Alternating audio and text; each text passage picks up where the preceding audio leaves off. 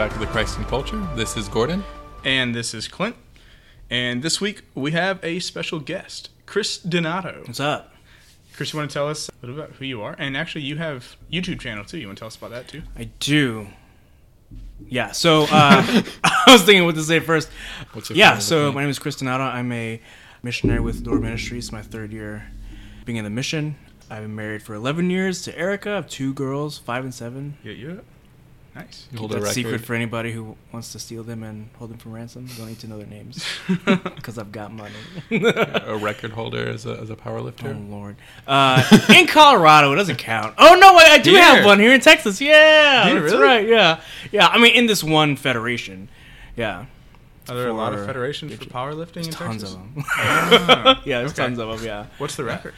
Mine was deadlift was 512, and my bench was 303, I think.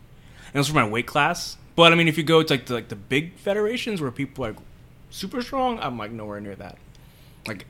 For my weight class, I should be like deadlifting like over 600 pounds, but I'm not there. Oh my gosh.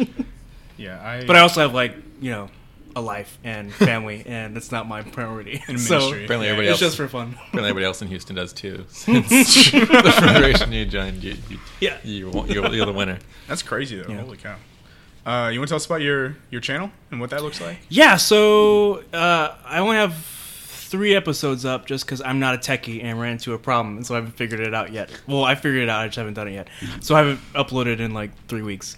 But the channel's called Drinks with Dreads, and it's basically me sitting down, having a beer, any sort of drink with someone. It's kind of based around that kind of community, getting together and sharing, and just getting their story. Whoever the person is, I pick people based on not necessarily ministry, but like the life they've lived, what their interests are, what they do, and just go a little bit deeper than the surface of what do you do, but why, and what inspired that. So I have one with a friend who left ministry to do full-time music and open his own studio out of his house. I have one with a friend who has his own coffee roasting company and his love and passion for that, and like where he finds even spirituality within that. Right. I have another one, a friend of ours who's mixed race, Black and Native American, and just asking him what his experience has been in doing youth ministry in a church that's majority Anglo, and just kind of growing up with that. So just kind of getting people's stories. It's something I love doing naturally, and it's been on my heart for the past 5 or so years, and I kept saying no. And I read Mother Angelica's her first bio, and in it she said, if God ever inspired her to do something, she would just do it. And if it crashed and burned, who cared? Because God so loved her. And if it took off, awesome.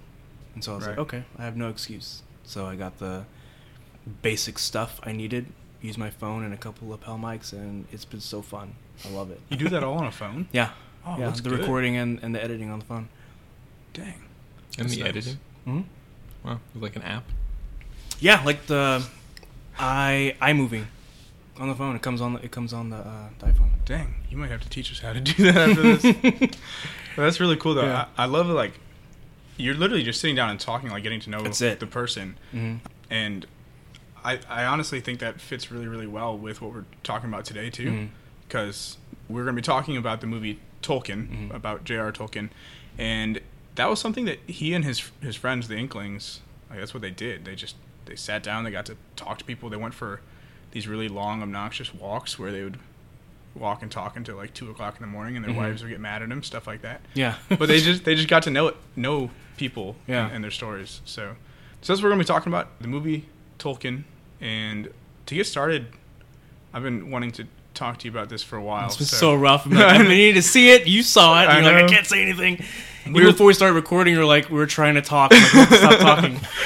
Yeah, Mics are off. Save it for the show. We literally had to cut ourselves off. So I finally want to know, what were your thoughts on this movie? Did you like it? Did you not like it?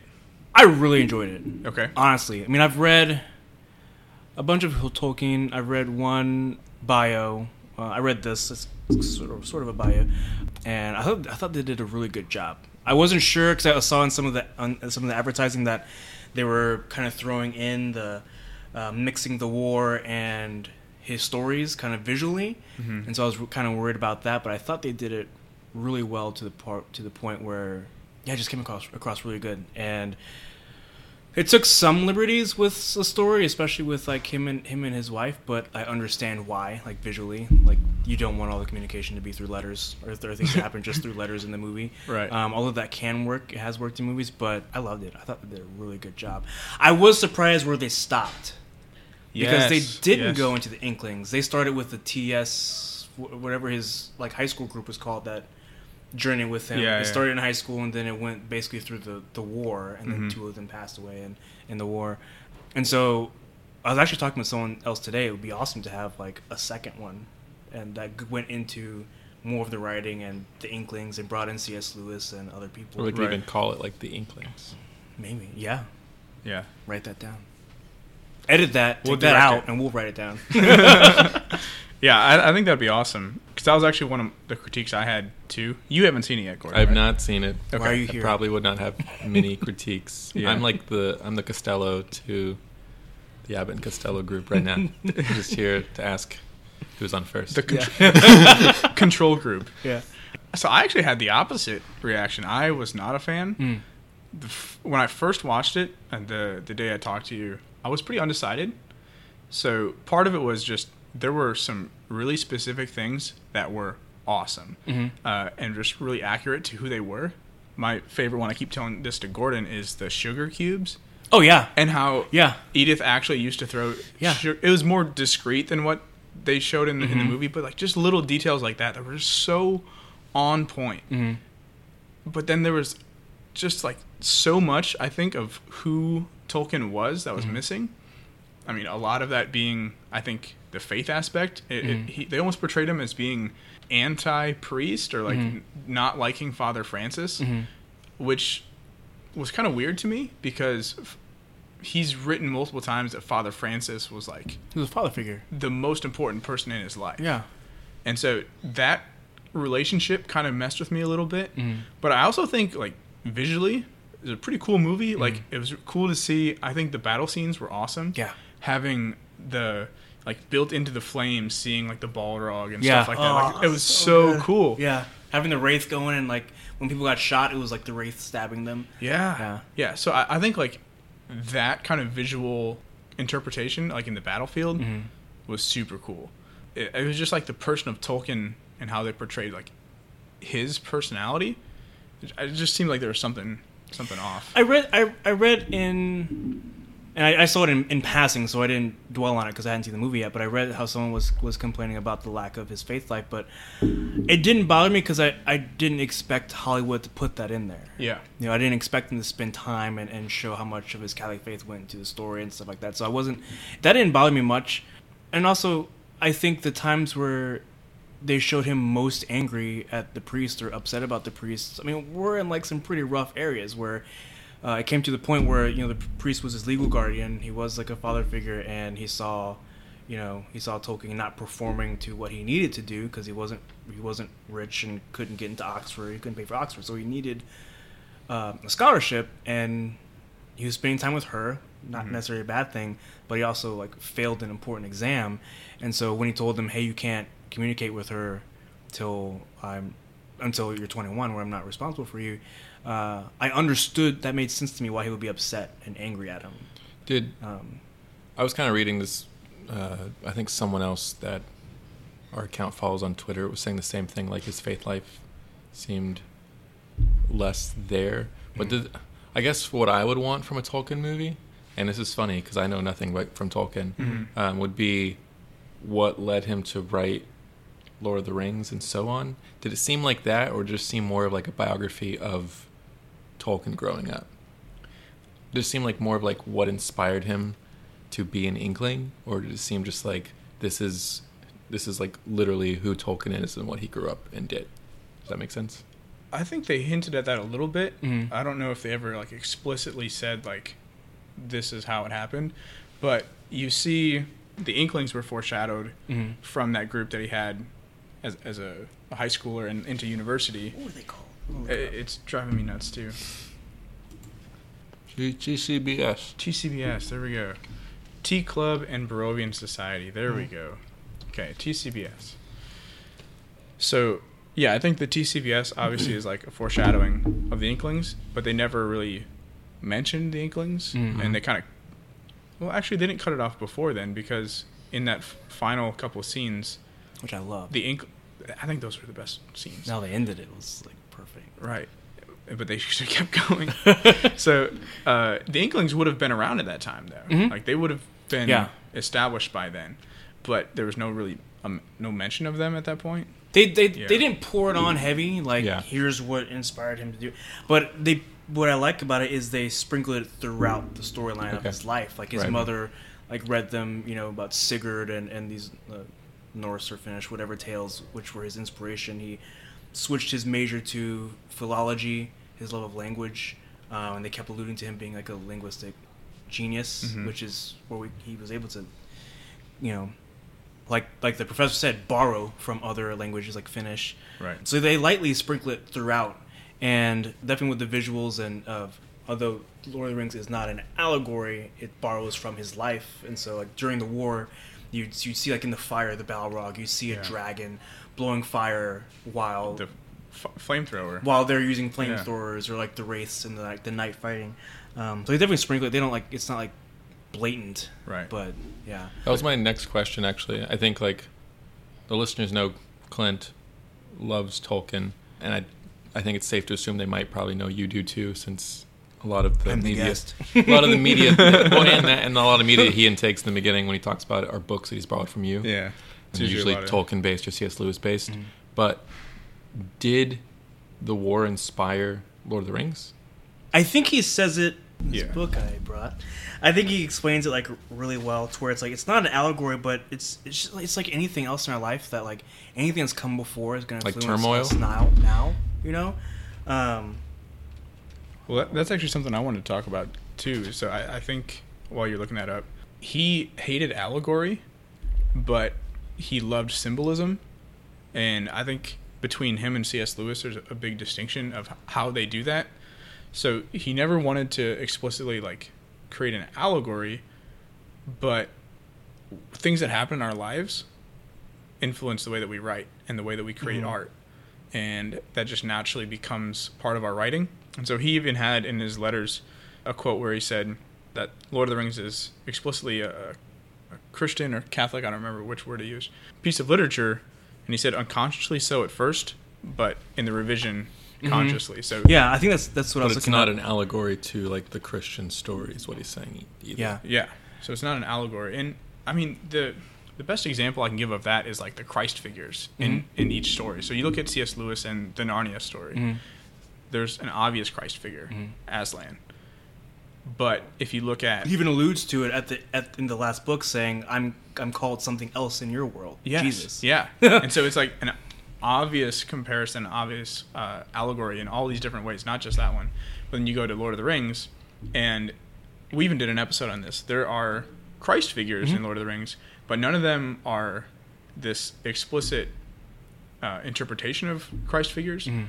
Because Tolkien didn't think you could match that, and he didn't plan out and say, "I'm going to write these characters out as Christ figures." They just exist like, because of his faith in his life.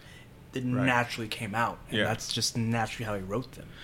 And I think, to be honest, like that's how we're supposed to, like, be as Christians. Like everything that we should create should exude that. I mean, that's part of the show that we have here. It should just come forth in everything that we do. Yeah. In this letter, Tolkien actually sent to this guy that was helping him put things together for Silmarillion. It was a guy who had read Lord of the Rings and basically pointed that out, all the Christ figures. Gandalf's this way, and the sacrifice, and there's the priest, prophet, king. And Tolkien's response to that was, much of this is true enough, except, of course, the general impression given that I had any such schema in my conscience and mind before or during the writing. So then he goes on and says, no doubt Tolkien would have agreed with C.S. Lewis's conclusion that the deeper meaning of a story must rise from the writer's lifetime spiritual roots rather than be consciously inserted. Yeah. Like it just naturally came out. He didn't plan on I'm going to have 3 Christ figures and they're going to be priest, prophet, king. Like it just naturally came out that way. Right. And I think that's what he how he explains the religion aspect and how Catholic it is in there. It's not overt. It's very within the world. You know, like Right. when they cry out to forget one of the Valar. That's the communion of saints. Right. So that's what that is. You know, that's or they give prayer of thanksgiving. They give prayer of petition in there when they're asking for help. That's all throughout the story. The elves as angels, lambus bread as the Eucharist, like all that stuff. And I think going off of that, a big part of it is he doesn't think that faith is something that you do as much as it's something of part of who you are. Mm-hmm. And so it just naturally comes from that. And so I think the big question next then is, would Tolkien have liked this movie, knowing that he obviously valued and cherished his faith, but he was more subliminal in the way that he presented it? Mm-hmm. So what do y'all think? I have no idea. I mean, based on what I just learned, I think he would fear that people might think his stories are more of an allegory based off of some of the imagery in this movie. Mm-hmm. Because they don't really allude to the fact that it's not in the movie. They just show, like, this is his life, and then these are the stories he's written in sequence of certain events through his life. And I think that might come across as like, oh, this is what he was writing about, rather than like, this is what inspired that idea. And he might not like that, but otherwise I have no idea. I posed that question to Clint because I was just curious as a writer, someone who I think like writes adventure stories, the hero's tale and all that stuff. I'm sure that he knew and liked or hated, even though this was a biography or whatever. Would he have liked the way they told his story? Yeah, when you asked me this question the other day, it kind of threw me off too, because I don't think that he would want explicit Catholicism in the movie, other than obviously like telling his story. There's going to be the priest there. Yeah. But I do think like that's obviously a really big part of his life, and so the idea, like what you were saying, of how it should show that's part of what inspired him, I think, at least in undertones, he would have appreciated. I think he would have. I honestly think the only complaint he would have had would have been they didn't focus a ton. It was in there, so I appreciate it, but they didn't focus a ton on the mythologies that he borrowed from. Like, they didn't go into detail about that. True. It's in there. They didn't go into detail about that, and he borrowed from different languages and the different mythologies, and his whole purpose was to give, Great Britain a mythology, like a history, which in his opinion they lacked.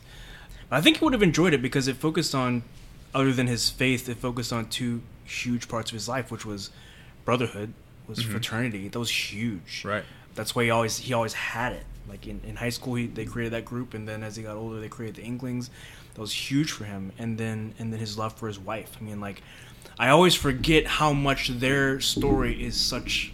It's straight out of a movie. Like they fell in love.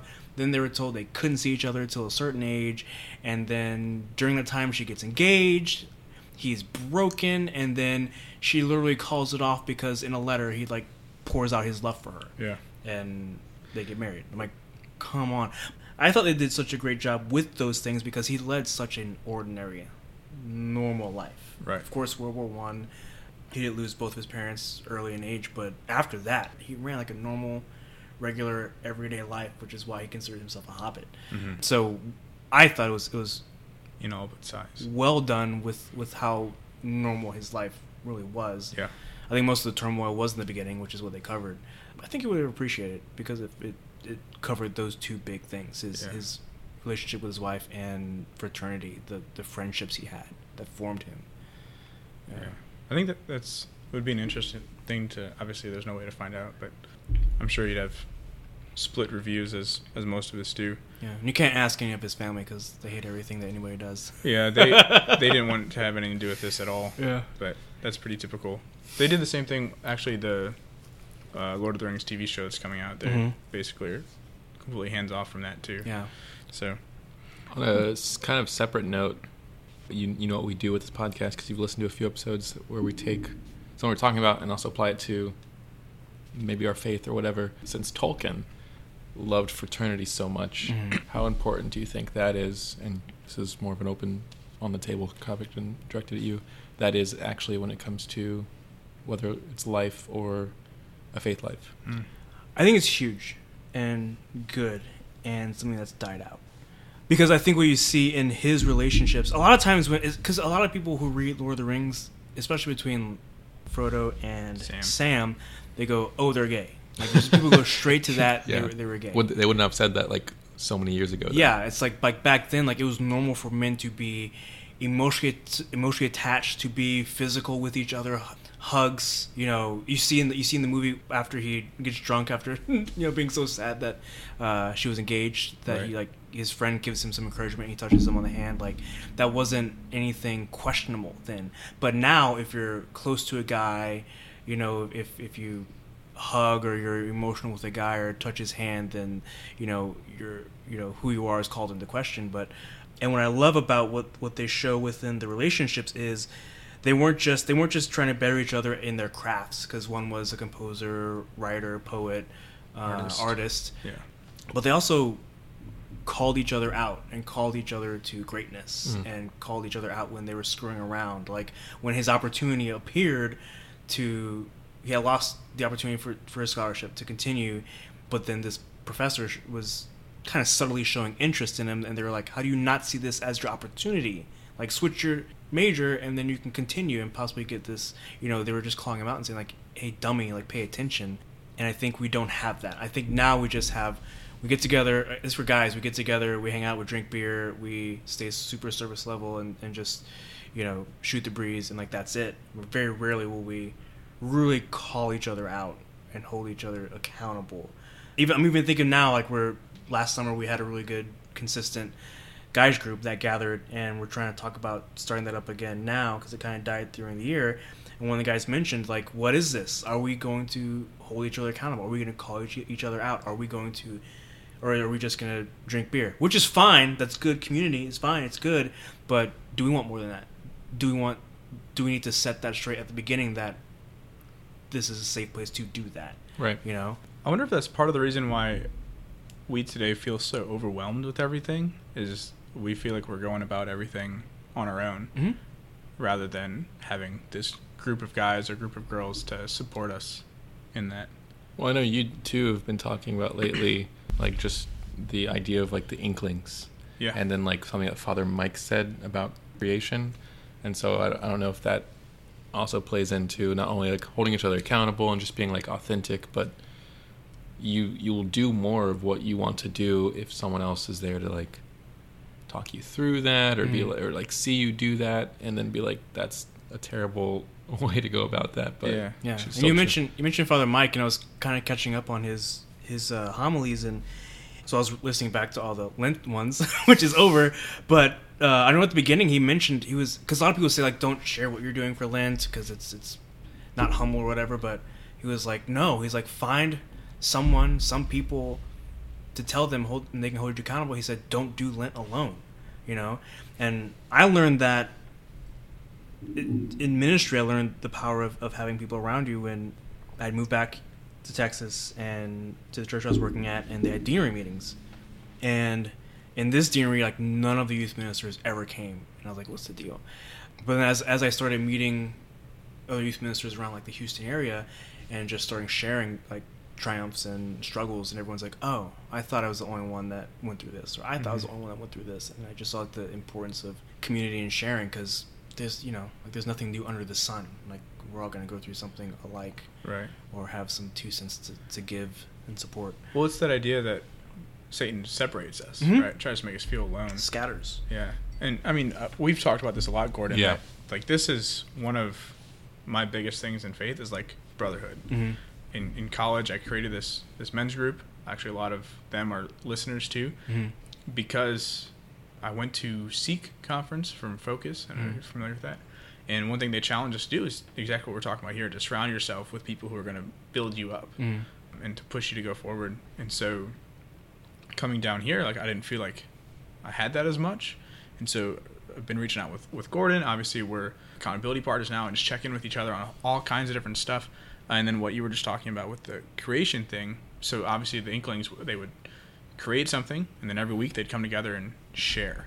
And so what he was talking about with Father Mike is, I think this was back in probably November, he had an episode where he talked about how to create something requires vulnerability, but to critique something does not, right? And so to critique something, you're just saying what you think of someone else's vulnerability, which is mostly true, I think.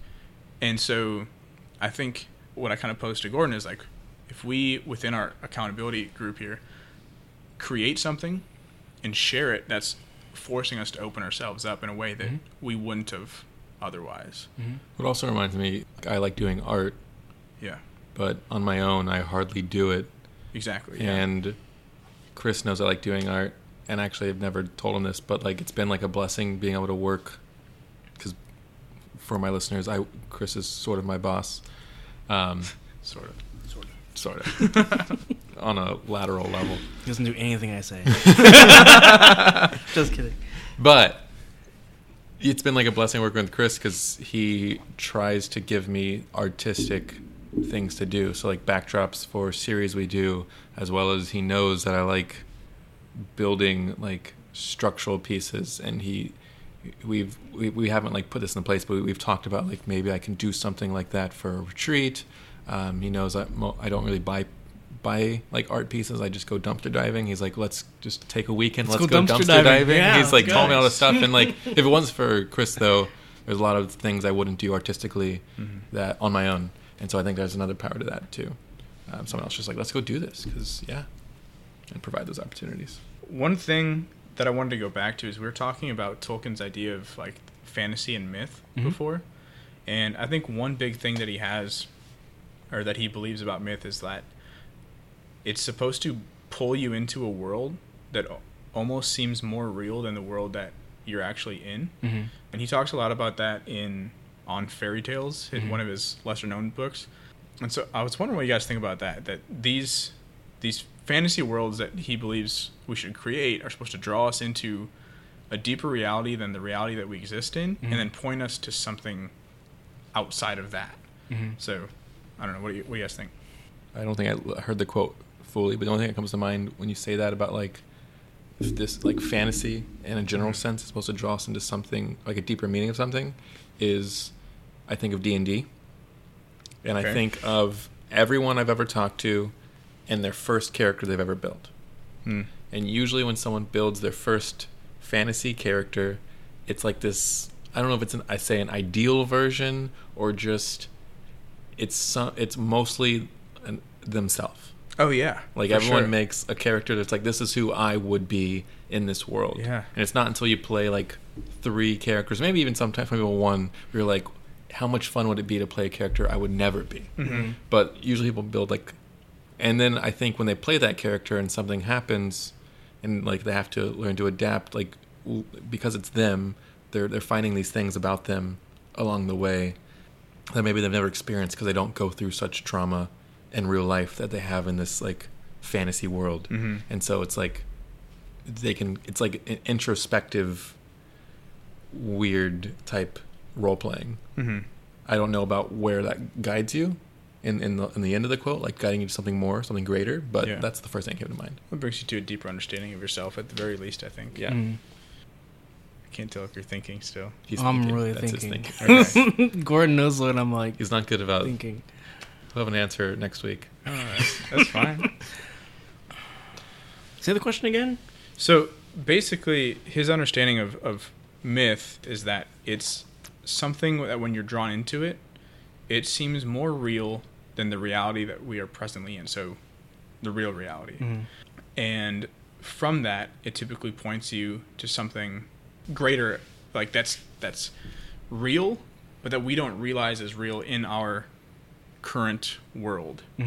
So, for example, he goes on in that same book to say that Christ is the ultimate myth, not because it's false, but because he draws us into himself in a way that we start to understand things that are more real than reality itself. So, I think of like Ignatian contemplation. I don't know if you've done that, but like the whole point of it is it real in the sense that I'm touching this table and it's real? No, but I'm placing myself into this story of scripture where I start to understand realities that I wouldn't normally comprehend if I was just to look around at the things that I physically see. Yeah. So I think that's a little bit. I'd say I agree. Especially, combine that with, how he had a hand in C.S. Lewis's conversion was through myths. He's basically saying like all these myths, Egyptian, Norse, whatever, were all pointing towards Christ. And that was C.S. Lewis's foot into the church, and the reality that those things came from somewhere, like they were inspired by something, Right. And I think that's why things like Lord of the Rings, or I guess it's not necessarily myth, but fantasy, like especially Harry Potter, they may have a larger audience than say like the comic book world, because the comic book world is not, it's not a bad thing, but it's escapism. Like I'm gonna read this to enjoy this and like jump in. It's great. Although they can go very deep and have very robust meaning and things to teach. But I think within like Lord of the Rings or different myths like that, I don't know. You kind of, it's something you can get into. Yeah. And it's can very much mirror your world, because I don't know if it's getting too weird, but like even the world we live in, we can all say different truths, like no, the reality is this, no, the reality is this, what's going on, because of what we've been through, what we've seen, how our personal world has been shaped by our family, friends, things we've gone through. But we can't really do that with Lord of the Rings. There can be different interpretations of things, but like what he wrote is what he wrote. Right. And this is a good person, this is a bad person, this war happened in this way for these motives, and I can't say anything else. And so that's the reality. No matter what I've been through in my life, this is what happened in this story. And so I think that might be a part of it also. Yeah. I don't know if any of that made sense. No, it does. That's what came out. I wonder if part of it also is like within a myth, you have certain things that you're going to exaggerate to get a point across. And so I wonder if part of that also is when we're drawn into this whole world that you're talking about that goes deeper than the comics or other types of stories. When you're thrust into this whole world, everything around you becomes something that can exaggerate or teach you something new. And so I wonder if that's part of it too, where I'm trying to think of an example. This is an easy thing. Evil in myths is always exaggerated. Like there's no doubt evil is evil and good is good, like in almost every myth. And so because of that, I think it helps us to understand the conflict between good and evil, right? So that's kind of a simple comparison, but I think myths do a really good job of portraying things in a more exaggerated way. Yeah, and like the purpose of myth is to, I learned this in like scripture classes, but like is to teach about the world. Like, yeah, exactly. Like the creation story, the creation myth isn't necessarily to say and teach that creation happened in 7 days, but God created all these things. It's all ordered. It all had a purpose. He had a vision, and has to teach. And I think that's why storytelling is so important and so good. How many people come to life and come to faith through like Narnia? You probably witnessed like reading, when I read parts from when Aslan's speaking, I like break down because like it's so powerful to me. I may not necessarily break down reading like the gospel from the Bible, but that's what's happening, and that's what's being said, and that's what's happening through this line that's supposed to express who Jesus Christ was, and that tears me apart. And I've learned and I've learned so much from that, and it's expanded my faith life through this fantastical story. Yeah, almost enhanced my real life right from this fantasy. Well, it takes the gospel, and it's something that gospel is almost something that we've become numb to in a lot of ways, because a lot of us have been raised with it, and the culture's been numb to it as well, and gives us that story in a different way that even for young kids is exciting.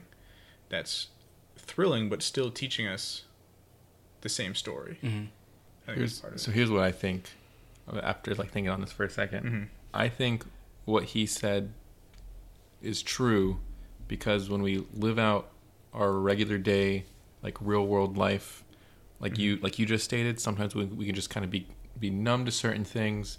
We can get into routine.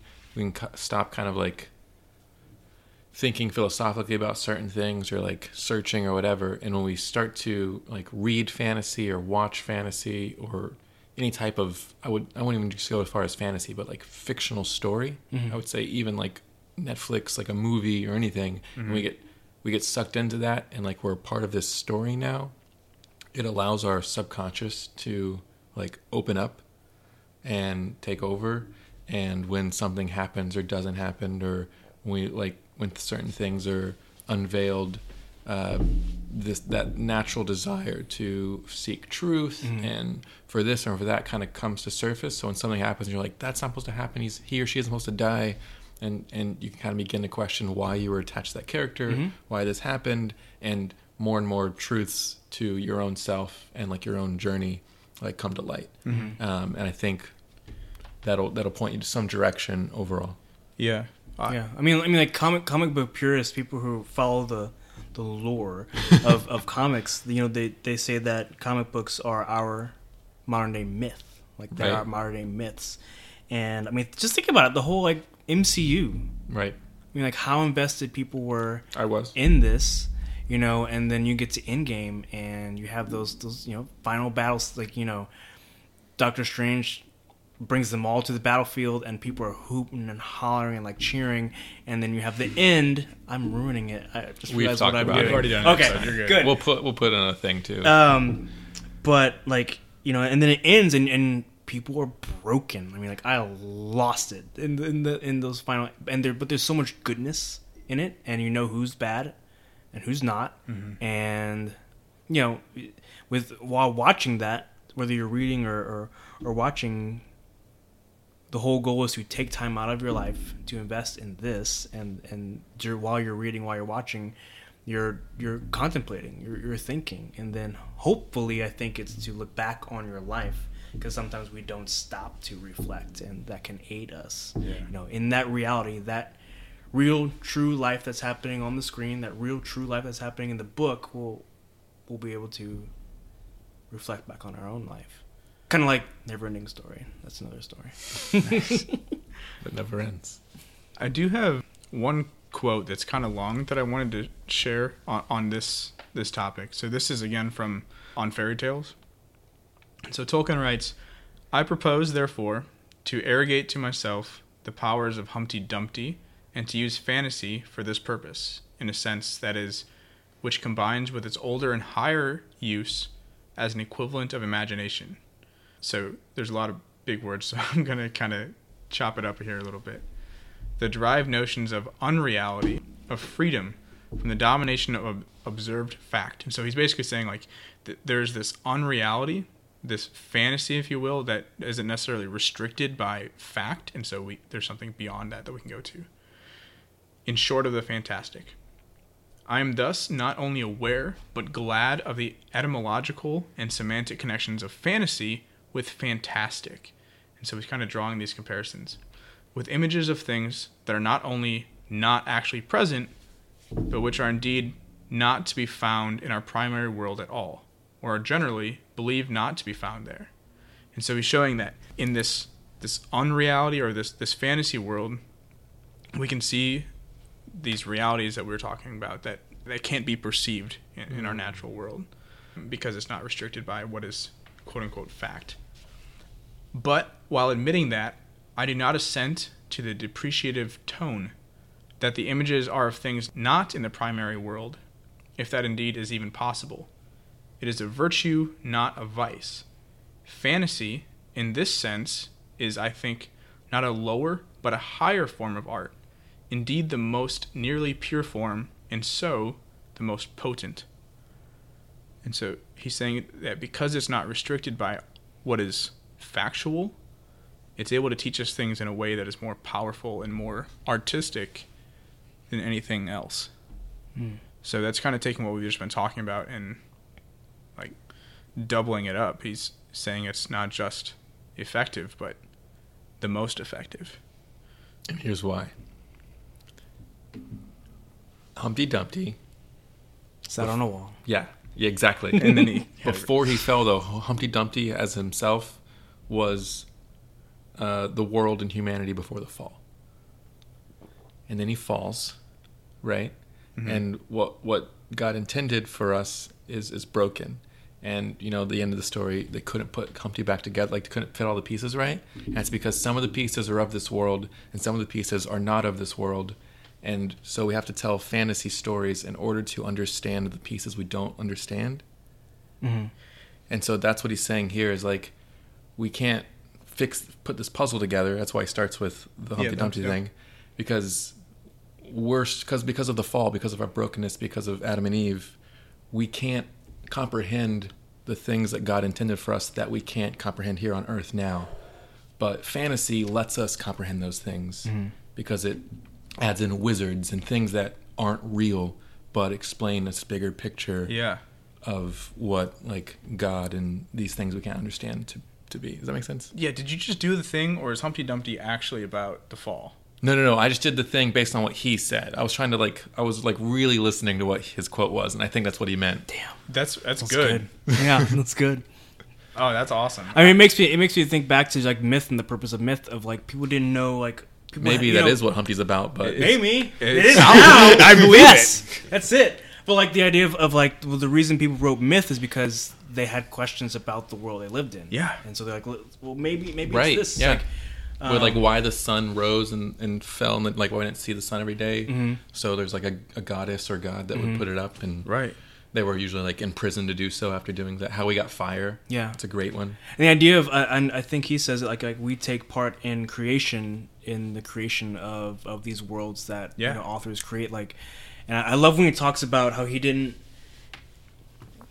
necessarily create his world, but that he discovered it. Yeah, I love that quote. Yeah, like it was he was a historian and he's trying to figure out, like, you know, the first thing he wrote, like, in a hole in the ground lived a hobbit. Okay, what's a hobbit? I gotta figure that out. Right. Where does it live? I don't know. Like who and how was that world he lived in created? Mm-hmm. And he saw himself more as a historian, as a someone discovering something than actually just sitting there and imagining and creating. I kind of had that experience like 2 years ago when I went on my first men's retreat. I was doing the outdoor Stations of the Cross, and I'm very visual and I have a big imagination, so I can make up like random things on the fly. But like, I had this vision of this scene, and I spent once our day was over, I spent like the rest of the night just like writing and being like, okay, well, who in the story I came up with, I was like, okay, who is this person? Like, I kind of had that experience of like, I'm not just making this up, but I'm trying to discover who these people are in this world that popped up in my imagination. But there's truth and reality, and there are laws and rules in that. That's what it made me think of. Yeah, and that's, I mean, I've been experiencing that too. Like I said, I just started writing again for this little creation thing that we've been talking about. And as I write, I go in with basically nothing, and then you come up with a name or a character, and pretty soon you're just writing, and everything else just comes to you. Well, yeah, I think J.K. Rowling, it all started with the Dursleys. Oh, really? I think that it started with them. Wow. I think they might have been like her first drawings or whatever, but I know they were very close to the beginning of the storytelling. I could be wrong. Erica can correct me, but like it started with a name or a people or a family. Yeah. And then you just discover who that is. That makes sense. Yeah. I can see it being the Ron's family. The Weasleys. Yeah. Oh, yeah. That could be like They're pretty central. Yeah, I don't know. But so the last kind of thing I was thinking on is actually a word that Tolkien coined himself, the eucatastrophe. Mm-hmm. So the eucatastrophe is, well, it comes from, so it's finding the good which comes from the bad. Mm-hmm. And that was something that he loved and that he incorporated into all of his stories. So I just wonder what your guys' thought is on that. Maybe within some of his writings, or even just like, what does the eucatastrophe look like, do you think? I mean, he ultimately says that it's, you know, Christ's passion. Like those are like the ultimate eucatastrophe. Yeah. There's no, he's in there in the book I just brought. Like he says, there's joy in the beginning, and there's joy in the end, and like tremendous loss and death somewhere in the middle. But you know, the good and the bad. I think it's throughout all of his stuff. I mean, like there's so much drama and loss and ache and sacrifice, but always for like the good. I think that's why there's so much hope. Mm-hmm. Because, and it's the same for the Christian life, right? We know that there's hope because we know that there's a God who makes good come from the bad. Mm-hmm. And so when you have the worst possible thing that could happen to us on earth is the death of God himself. Mm-hmm. And the greatest possible thing that could happen to us comes from that, which is our redemption and ability to be with him from that. Yeah, I think it's from what you just said reminds me of Viktor Frankl's book, Man's Search for Meaning, and he follows. He was in, I think it was in Auschwitz, but he, you know, very much paid attention to what was going on, and the people who had something to live for were the ones who were more well off. So he would tell a story about like someone might have had a wife in one prison camp and a daughter in another prison camp, and someone comes in from those camps and says, "Oh, your wife and your daughter, they're fine," and then someone else comes in and says, "Oh, I'm sorry, they passed away," and then like 2 weeks later their body gives away, they get sick and it breaks down and they pass away. Or someone came in and there was like the hope that, hey, after Christmas the Allies are going to come in and we're going to be saved. That time came and went, and people that hung all their hope on that got sick and passed away or gave up. And it also made me think of this article I just read. It just made me think of just our faith of like, you know, what do we live for, you know, and like that's what gives us hope. And it was this article about someone did this study about the places in the world where people live the longest, and one of the places was I think Okinawa, and they have this, I don't remember the term for it, the word, but there was a word in their culture that meant like what you live for, what gets you out of bed every day. And so it was natural for them to be like, well, I live to see my grandkids, like they give me life, or I fish to provide food for my village or whatever, but like not necessarily, they weren't living for success or wealth or anything, but like what gave them life. And you know, I think that's where hope comes in, like what gives us hope. And I think that's, like you said, throughout his writing, throughout his fantasy. Yeah. Do you think eucatastrophe is lost in our modern culture? Totally. Because no one wants to suffer. No one wants to suffer, but like we hide and do everything we can to stay away from it. And avoid catastrophe, but in the same sense, would you also agree that people like seek out catastrophe in other things? I think it happens, but they don't realize. Like, catastrophe is a bad way to put it, but in the bad of like, oh, that presidential speech was bad, or oh, this movie was so terrible. Like, there it has to be extremely, extremely exceptional, or else it's just bad. And there's no in between, and there's no good in the bad. I think that is the cause or an effect of the fact that we no longer recognize the eucatastrophe, because the eucatastrophe is still happening. Like, there's still these joyful things happening. I think what's missing is that we don't take the time to look at it. And when we don't recognize it, what Gordon's describing happens. Because when we're not recognizing that there is good, it becomes that much worse. With the eucatastrophe, like let's say like small eucatastrophes, the general public stays very surface. So people who are into fitness, that's suffering. Like, you put your body through pain and suffering for a goal. Like, there's a guy I used to follow on YouTube, Elliot Holston. He used to do strongman. He's huge, massive, and now he went down this weird new agey type route. But it's super interesting listening to him now, because he talks about, you know, and I'm always like, we've had that in the church from the beginning, but like the idea of fasting. So like, fasting's a huge thing. Like, it's super popular right now, but mainly just for, I can lose a lot of weight for fasting. But what are the lessons you learn within that fasting, within that struggle, like who you are and what you can do, not just the physical aspects, but spiritual aspects of, if I can get through this, like not eating for however long, then other things wouldn't be so hard. And he even talks about, I think he used to be Christian, but he's, I don't know what he would consider himself now, but he's like very, you need to stop masturbating, you need to like not have sex till you're married, you need to not stop watching pornography. And so all of this is like self-sacrifice, fasting, and most people watching that, I think, or think about that, will remain very surface. Okay, well, then I can finally have sex when I'm married, versus no, because it's good and healthy and holy. It creates temperance. Yeah. But most of the time, whenever we suffer, like if you're in school, there's suffering and you're studying and time you have to spend doing that, going to classes. There's suffering in fitness and in health. There's suffering in all these other things. But then you see it where people don't want to suffer is in faith. Like, why is this so hard? Right. Why is believing in God so hard? Why is there suffering in the world?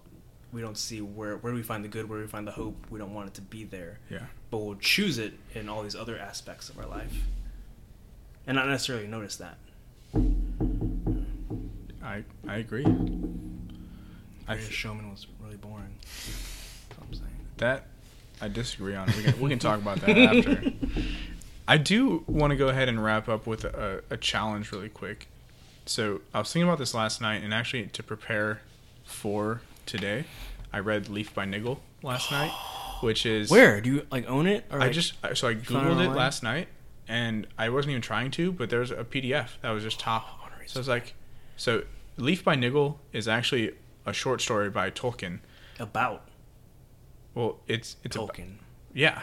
So it's about this artist named Niggle, and there's actually a quote in the really beginning that I think portrays what we were talking about, the myth, a little bit ago. So it says, he was the sort of painter who could paint leaves better than trees. And I think that is basically the best way to summarize Tolkien's idea of myth. And so my challenge for you guys is to read a little bit of Tolkien this week, and not just like The Lord of the Rings or The Hobbit, but he has other less known works, and a lot of them are pretty short. Like I read Leaf by Niggle last night on this online PDF in, 30, 40 minutes. It's pretty easy, and it's just beautiful literature that draws us into something. About halfway through, I started to really remember what it was about, and I just felt this shift in the way that I was reading it. So I'm going to challenge you guys to find something that he wrote, read it, and just take some time to appreciate it, and maybe create something yourself. Maybe take some time to write or to draw or something like that. So with that, shout outs. Do you have any shout outs first? I don't think so. You don't have any? No. Chris, do you have any shout outs? Shout out to Ethan Berger, who's on his way. He's going to be our summer intern. When does he get here? In 5 days. Okay. Nice. So I do want to give a couple shout outs to new people though. New listener is Shiki, and then there's a user, a lot of numbers, whose name you didn't give me your name. And Joe. And Joe. Yeah. So thanks to you guys. We're going to shout out Emmanuel too. I saw he listened to our last episode. He hasn't listened in a while. Oh, sweet. Yeah. Yeah. Is that a complaint? He hasn't listened in a while. No. But also there's a lot of you guys who are just coming back, who haven't listened in a little bit of time, and you're just coming back. So welcome back, guys. Thanks for joining us. So with that, what have we been taking in? You said you had a list. You want to go first? I'm rereading parts of this book called The God Asks Fundraising. I'm reading Contemplative Youth Ministry, a book called Hold Your Children Tight, or Close to You, something like that. It's all about it's Close to You sounds better. Yeah, it's actually rocking my thought about youth ministry, in that it's the reason parents have a hard time parenting their kids now is because of how big youth culture is, and so kids depend more on their peers for guidance and affection and all that versus their parents. And so it's all about how parents need to get that back. They need to be the center of their kids' life versus their parents now. We talked about this, didn't we? Did we? A couple weeks ago, I think. Maybe. Yeah. I really want to talk about this. It's really rocking my world. Okay. Well, I have 2 kids, but then does youth ministry play into that? Hindering parents' attachment and the attachment of teens to their parents and parents to their teens. Are we as youth ministers doing more harm than good? Mm-hmm. The world may never know. Another podcast. I'll be back. We actually, this may be controversial, but we actually started watching Game of Thrones. Okay. Started enjoying like it? season 1? Yeah, we started Okay. from season 1 and we're on like season 4. I just Wow. stopped. Season 4 already? Mm-hmm. Okay, so the first 4 Rushing seasons are I mean, I can't come. the first 4 seasons are the most graphic. Okay. So Yeah. you That- just, and you just got Arnold's through the Got worst. there of on it. first season, and then it's No, so You gotta It's get the through all first that. four. no, it's the first 4 because Yeah. didn't they change their contracts after the first 4 seasons? I So have there's no idea. nudity I just clauses feel like you for could, all the main he could have characters. said season 5, and they're like, well, the first 5 seasons. Yeah. Well, Erica told me she's the researcher, but I think she said that at one point in the whole 8 years that there ended up when there were more male writers, there were more pornographic scenes. Really? When they brought on more female writers, they kind of Ah, they lessened. yeah, that's Yeah. awful. Yeah. But it That's makes so sense. bad. Yeah. Yeah. I know. Yeah. Music. I thought about this because I came prepared because I thought y'all did That's this. good. No Oh, one we ever do. says Yeah. music. David Ramirez, which is a Texas guy, Yeah. which is funny. I just started listening to him a few months ago because I kept hearing his name throughout the years, and I looked him up and I was like, I know this guy because he went to. It used to be William Trace Baptist, but now it's Sugarland Baptist, and he is phenomenal. It's like hauntingly hopeful is how I talk about it. And then like, what's her name? Samantha Crane. Hauntingly hopeful. Yeah, and then Those are your words? yeah.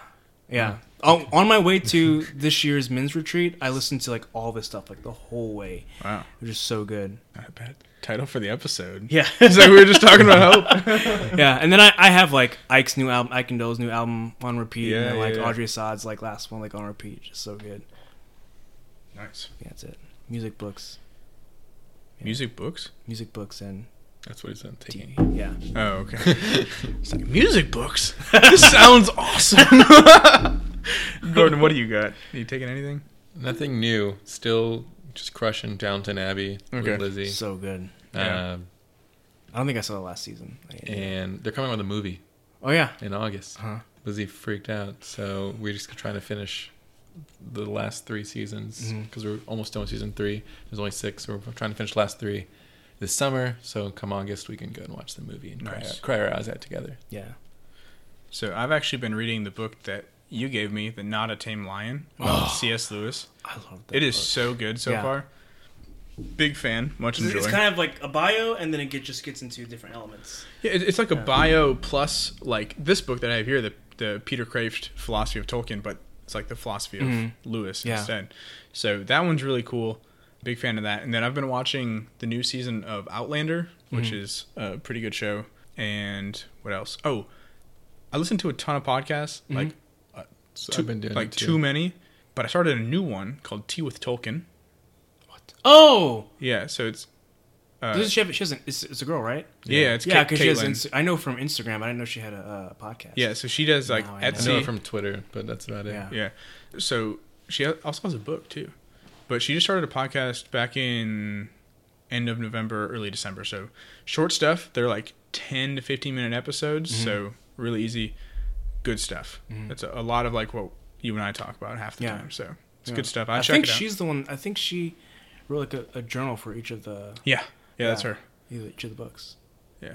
And also, well, she wrote is like her testimony through Tolkien, I think, if I remember. That's right. cool. Yeah. It's actually I added it to my list to check out. I'm gonna add a question because I don't care and y'all can edit this. How have you read? You haven't read a bunch of Tolkien. I've read like 3 chapters of Fellowship of the Ring. Okay. I think That's it's fine. 3, maybe 4 chapters. I'm not asking you this question then. How did you get into Tolkien? You Oh. guys. Like, do you remember when? Do I remember when? Yeah. So I remember loving the movies when they first came out. So was that your first experience? I with had it? not read them beforehand, but my family hates the movies, and so it wasn't until college when I started that fraternity, that guys group, when they all loved it, and so we binge watched the unedited extended versions like literally almost every weekend, and we would discuss like the philosophy behind it and all that stuff. And then I just dove in. I'm geeking out, sorry. But like I would read the one wiki to rule them all in my free time for fun and see how much I can memorize. Yeah. And then I'd go do Lord of the Rings trivia on QuizUp. Uh-huh. And like I dethroned 3 world champions on that. That's awesome. Come at me. That's how I got my nickname at the Pines. Strider. Oh, Yeah, that's right. yeah. And mine's Gandalf. Yeah. Gandalf and Strider. You can be Frodo and we'd have the whole So Yes. trilogy. yeah, it's a funny thing since I haven't read Tolkien, and I only really because I just got the book like not last Christmas, the one before that has all 3 of them. It's a really nice book because mostly being on the podcast with Clint, knowing you, I'm just like I never really knew the faith behind all that stuff, and like. But growing up, I thought I thought the movies were terrible and boring. I haven't even finished them. I fell asleep halfway through the last one. I own them all now. But I loved The Hobbit, like the movies. No. I thought they were so much fun and I enjoyed them. But I've never read The Hobbit. Yeah. And so they had my attention. I was also older when I watched The Hobbit, and I was younger when Lord of the Rings came out. So more of my attention and joy of movies were there. So I just had to say that. That's why I was smiling this whole time, because confession, I hated Lord of the Rings and I loved The Hobbit growing I up. want to love The Hobbit. I don't love The Hobbit. It's Movies. so hard. The book is great. They took too many liberties with the. Yeah. I first came about it in middle school because like there was like a summer like reading list or whatever, like pick whatever you want to read, and it was like The Hobbit. I was like, I don't know what that is.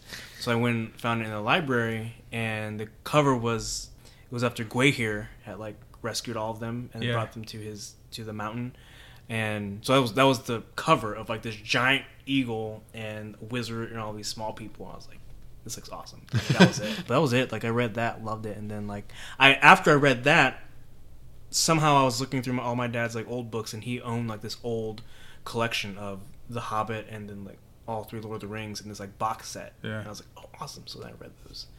Yeah. That's awesome. And now my Now oldest we're in is named after Samwise Gamgee's daughter and a flower in Lothlorien. Yeah.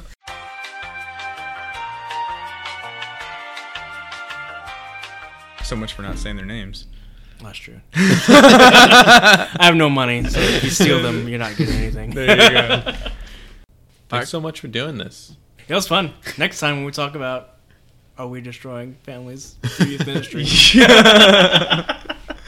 You want to go ahead and plug your show and Yeah, so get a it's hold all of you? Instagram, Facebook, and the actual YouTube channel. It's Drinks with Dreads. You'll find it. You guys can find us as usual at On the Adventure 2 on Twitter, Facebook, The Christ in Culture. Find us on our SoundCloud, all that stuff. Check us out on our website if you want all the extra content, the videos, the blogs, all that fun stuff. It's thechristinculture.com. And also, if you like what we do, please consider supporting us on Patreon. You can find us at The Christ in Culture there too, where for as little as $5 a month, you can get bonus content. So check it out. As little as $1. Is it $5? Well, it's $5 for the bonus content. You can give as much as correct. you want, but if you want the bonus content, you got to get to the $5 tier. Yeah. So with that, thank you guys so much for joining us this week, and we'll see you next time.